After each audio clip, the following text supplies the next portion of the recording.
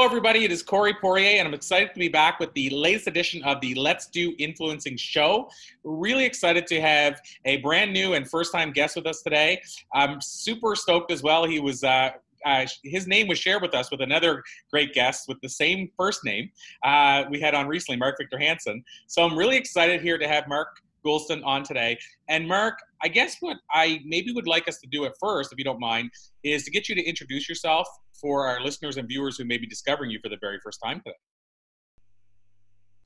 Yeah, happy to. So I was trained as a psychiatrist, and I was a suicide specialist for 30 years, and none of my patients died by suicide in 30 years.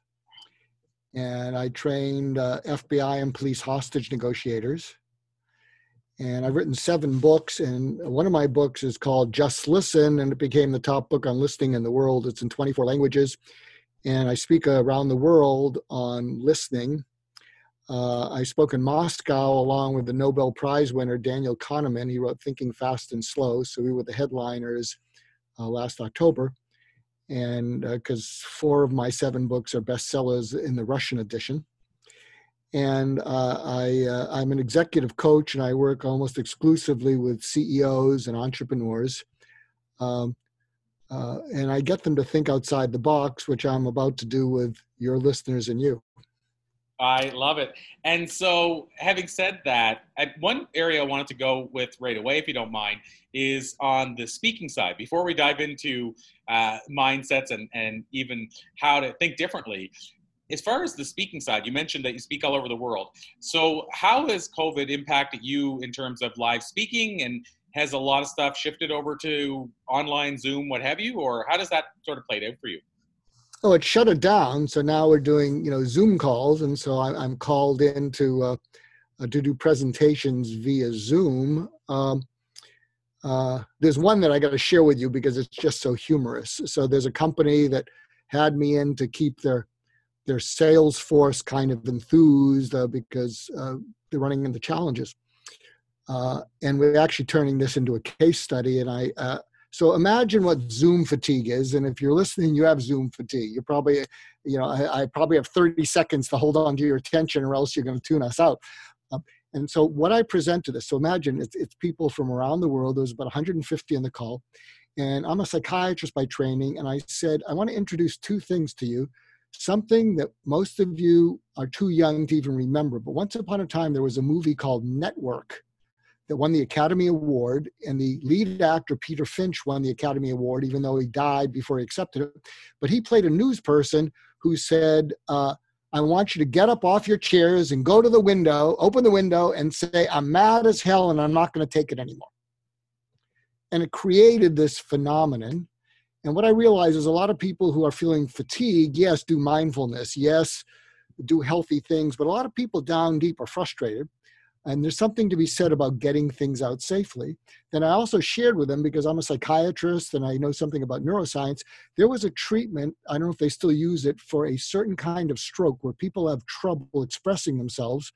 And it was called melodic intonation therapy, in which you teach these people who can't talk how to sing, and they can express themselves, and then you take the melody out of their singing. So it helps bypass the stroke.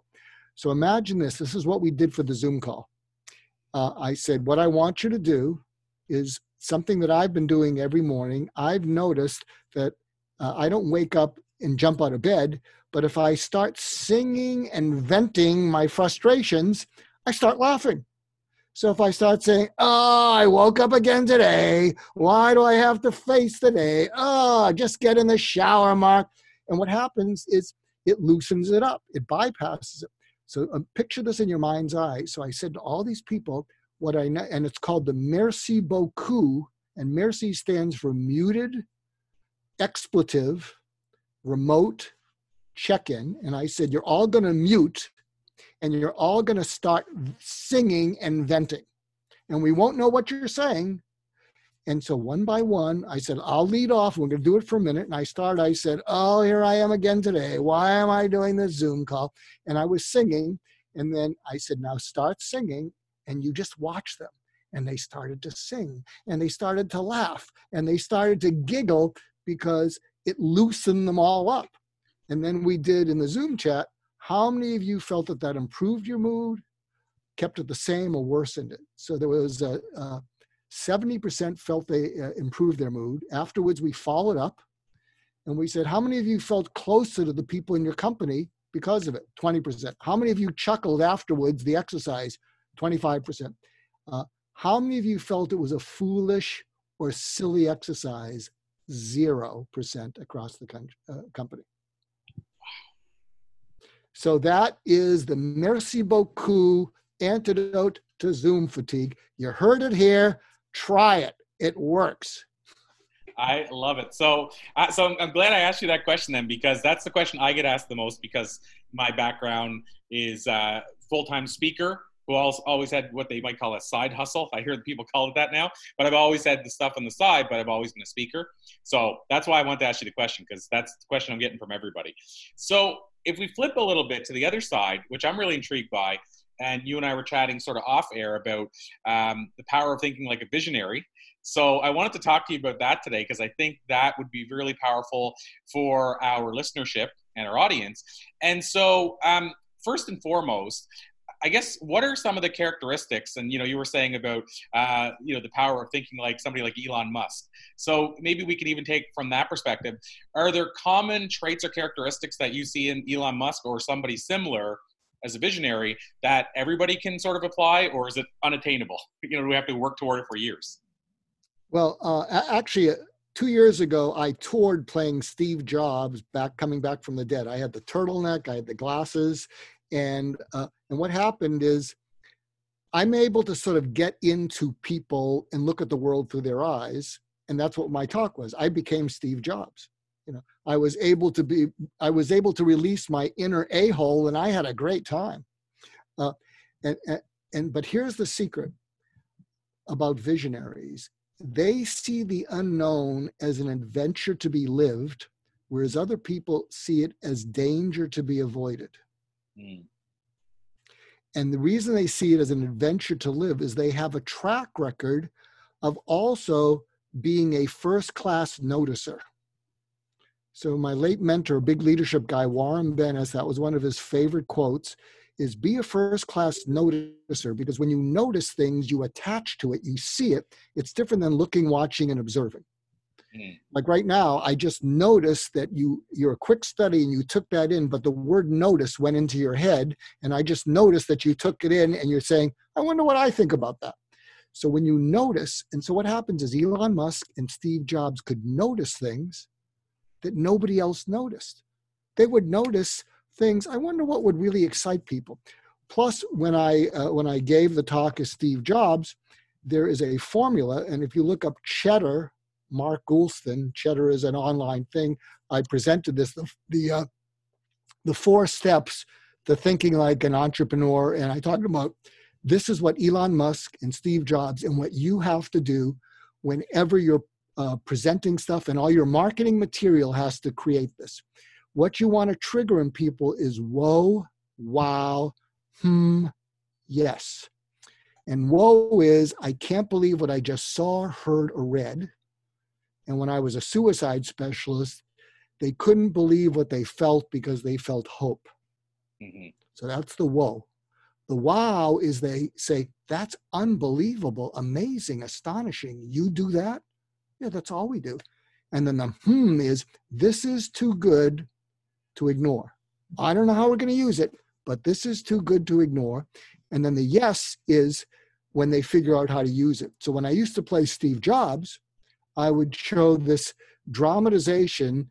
So if you go to Steve Jobs Xerox PARC, that's spelled P-A-R-C, National Geographic, Steve Jobs Xerox PARC, National Geographic, you'll see a dramatization of Steve Jobs discovering the mouse at Xerox PARC, the graphical user interface. And I would show this when I would play Steve Jobs, and you'll see the expression on his face. He's the skeptical, cynical Steve Jobs. Nobody can tell him anything.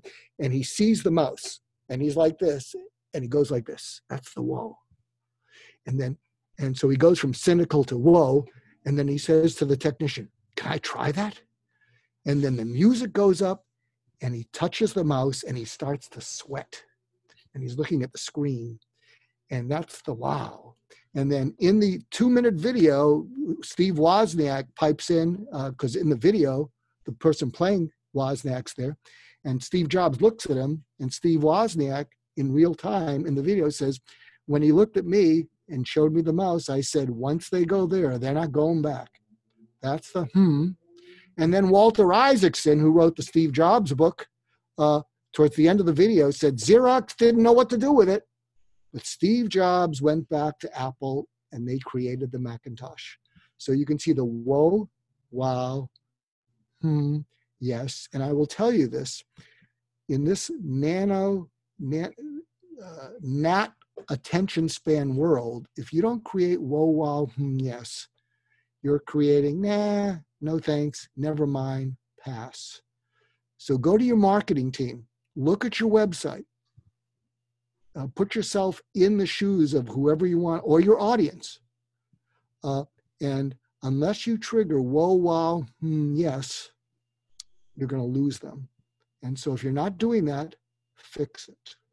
So here then is, to me, the $1 million question. Do you feel that Elon, Steve, and we could go down a list of visionaries, do you feel that they, when they're creating stuff, did they naturally do this, or do you think that they actually intentionally did it? So was it just like something they automatically all had in common, or did they intentionally go, we got to do this, we got to do this, we got to do this? I'm just curious what your thoughts are on that. Well, they have two aspects to their thinking, and they both have it. They have a passion for divergent thinking, which is creative outside the box. And they have a passion for convergent thinking, which is let's turn it into a product. And most people have one or the other. If you're too creative and divergent, you'll drive your staff crazy because every week you change your mind. Yeah. And then they'll do nothing because you changed your mind because you're excited about something. And then if you're too convergent, you'll be John Scully at Apple. So what happened is Apple, the board couldn't control Steve Jobs because he was too divergent and too arrogant. So they bring in John Scully, and he killed the creative spirit because he was too convergent. Right. And so they have a passion for being able to be divergent and being able to be convergent. And also, one of the reasons they both love drugs and psychedelics is because neither of them trust people. And when you're getting too divergent, you got to switch gears, but sometimes you get stuck in the divergent because it's so exciting. Or you get too convergent and it's time to go back to the divergent. And one of the things that psychedelics do is they cause you to let go of control, because when you're under the influence, you're out of control. And I think what appealed to both Jobs and Elon Musk is it's a way, and again, they're not scared of the unknown. They see it as an adventure. So I think they use psychedelics to be able to move back and forth when they need to between divergent and convergent. Wow, I love that. That's, yeah, I mean, it so makes sense once you hear it in that perspective. Yeah, totally. Well, and what about, is it a part of being a visionary that when I think about both of them, it's not like Steve Jobs did or Elon Musk does a massive amount of interviews. Is that another common trait they have, that they're not wanting to be out there all the time and happen to be sort of in the news all the time? And I mean, they're in the news by nature of actually not being out in the news. But I wonder is that something that's a common thing around visionaries, that they don't have to actually actively be sort of doing interviews about it and stuff like that? Well, I'll tell you, going back to the adventure of discovery, with both of them, the joy of discovery is more exciting than what they discover. Mm. The joy of it. And so what happens is once you're locked into that, once you discover something that's calling out to you and nobody else sees it, it's mesmerizing. And so there's no need to give an interview, because what's happening is something is calling out to them that's theirs for the taking, and no one else is seeing it. I don't know why Xerox can't use a mouse. I mean, it's so obvious. And so what happens is it becomes really Here's another thing, if you're listening. I coach a lot of entrepreneurs and CEOs. You have to be compelling to open people's minds and convincing to close out the sale. The problem for a lot of tech people is they're too convincing too soon, and people tune out. So compelling is what opens people's minds. Compelling is what causes whoa, wow, yes. And so you might say, well, how do we develop that? So when I coach entrepreneurs, I say, what's the least that you can say that causes people to say, what's that about? Tell me more. And I will tell you, if you go on too long, it very quickly goes to, thank you, I've heard enough. But the problem is a lot of people who love technology, they get so caught up in all the details and nobody cares except other technologists. And so what's the least that you, remember Steve Jobs' thing when he presented the iPhone? What did he say? It's a phone. It's an internet device. It's an iPod, whatever. And back and forth, and then presenting the iPhone. So that is perfect. So what's the least that you can say that causes people to say, what's that about? I'll tell you, I'm giving a talk. I give this talk to consultants and coaches. And I'll just tell you the opening because it's just a killer opening. And I say to them, how often do you meet a prospect? So these are, coaches and consultants. And at the end of the first conversation, they ask you these two questions. How soon can you start and how do you like to get paid? The audience is silent and I say, it never happens, right? It never happens. That's why you don't have anything to say. Well, inside that prospective client is someone who could ask those questions. How soon can you start and how do you like to get paid? Your opportunity is go find that part of them. Mm-hmm. And that's what the presentation is. But that's a compelling opening. Absolutely. No, I love that. And it makes me think of when you mentioned, like with Steve Jobs, his tagline when he launched, I think it was the iPod, was 1,000 songs in your pocket. Well, if you just walked on stage and said, how would you like to have 1,000 songs in your pocket? At that time in history, when we had like a Discman with 10 or 12 songs and that's all we could carry, you're immediately going, I need to know more. Like you have to know more. And to your point, I mean, he created that compelling headline so much so that that's what the media ran with. I remember reading a book where the presentation Secrets of Steve Jobs, where he said that he actually created that tagline so that the media had their tagline right for after the event. Like he said it on stage to almost say, here's your headline. But it's a compelling enough thing that I want to know more as soon as I hear that. Yeah, also, something else is a tip.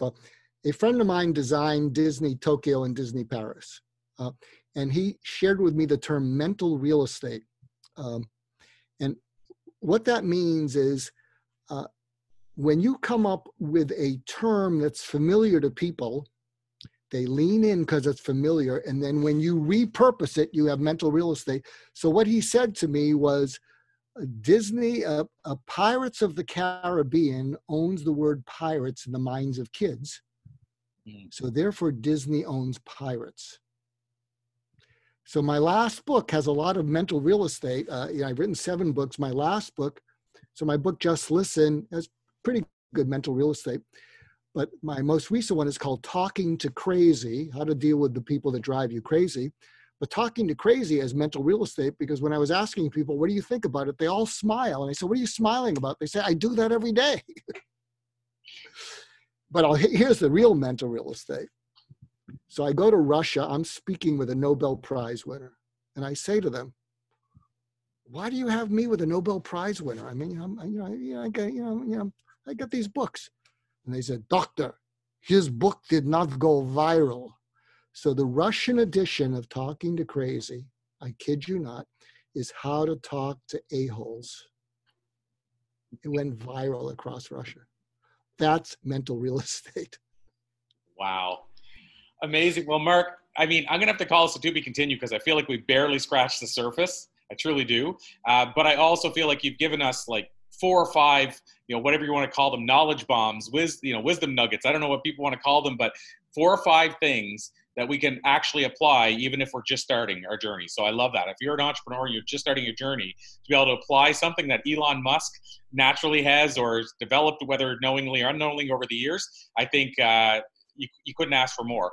And so I guess my very last question, but maybe the most important, is how can people connect with you further, grab those books, learn more? Is there a hub where you normally send people? Yeah, go to markgoulston.com. markgoulston.com. Plus, check out My Wake Up Call. That's my podcast, and I open people up. It's the most personal interviews they've given. I've spoken to Larry King, Norman Lear, Ken Blanchard. Next week, I'm talking to Tom Steyer, who ran for president, and 85 of the 115 interviews said it's the most vulnerable they've ever been. And I always tell people, we don't have to post it.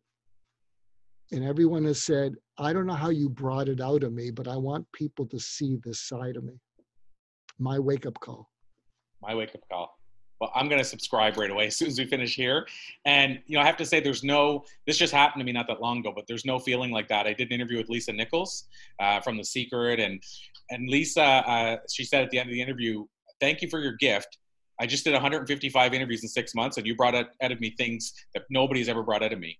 And as an interviewer, I don't think there's any better feeling in the world than that. So I have to check out your interviews if you're bringing that stuff out of people that they don't normally share and getting them that vulnerable, because I dig that kind of stuff. I love when people can be raw and we can learn and they can be vulnerable. So yeah, I'm gonna have to check it out. Yeah, I can't wait to have you on as a guest, and what I'm gonna pull out of you you'll really like. I bet you I will. I so look forward to that. Well, Mark, thank you so much. It's an absolute pleasure. We will start waving the flag for you, and just thank you for all the great work you're doing, and have an amazing rest of your day. Same to you, and same to all your listeners. Please stay safe, everyone. Awesome. Thanks, Mark.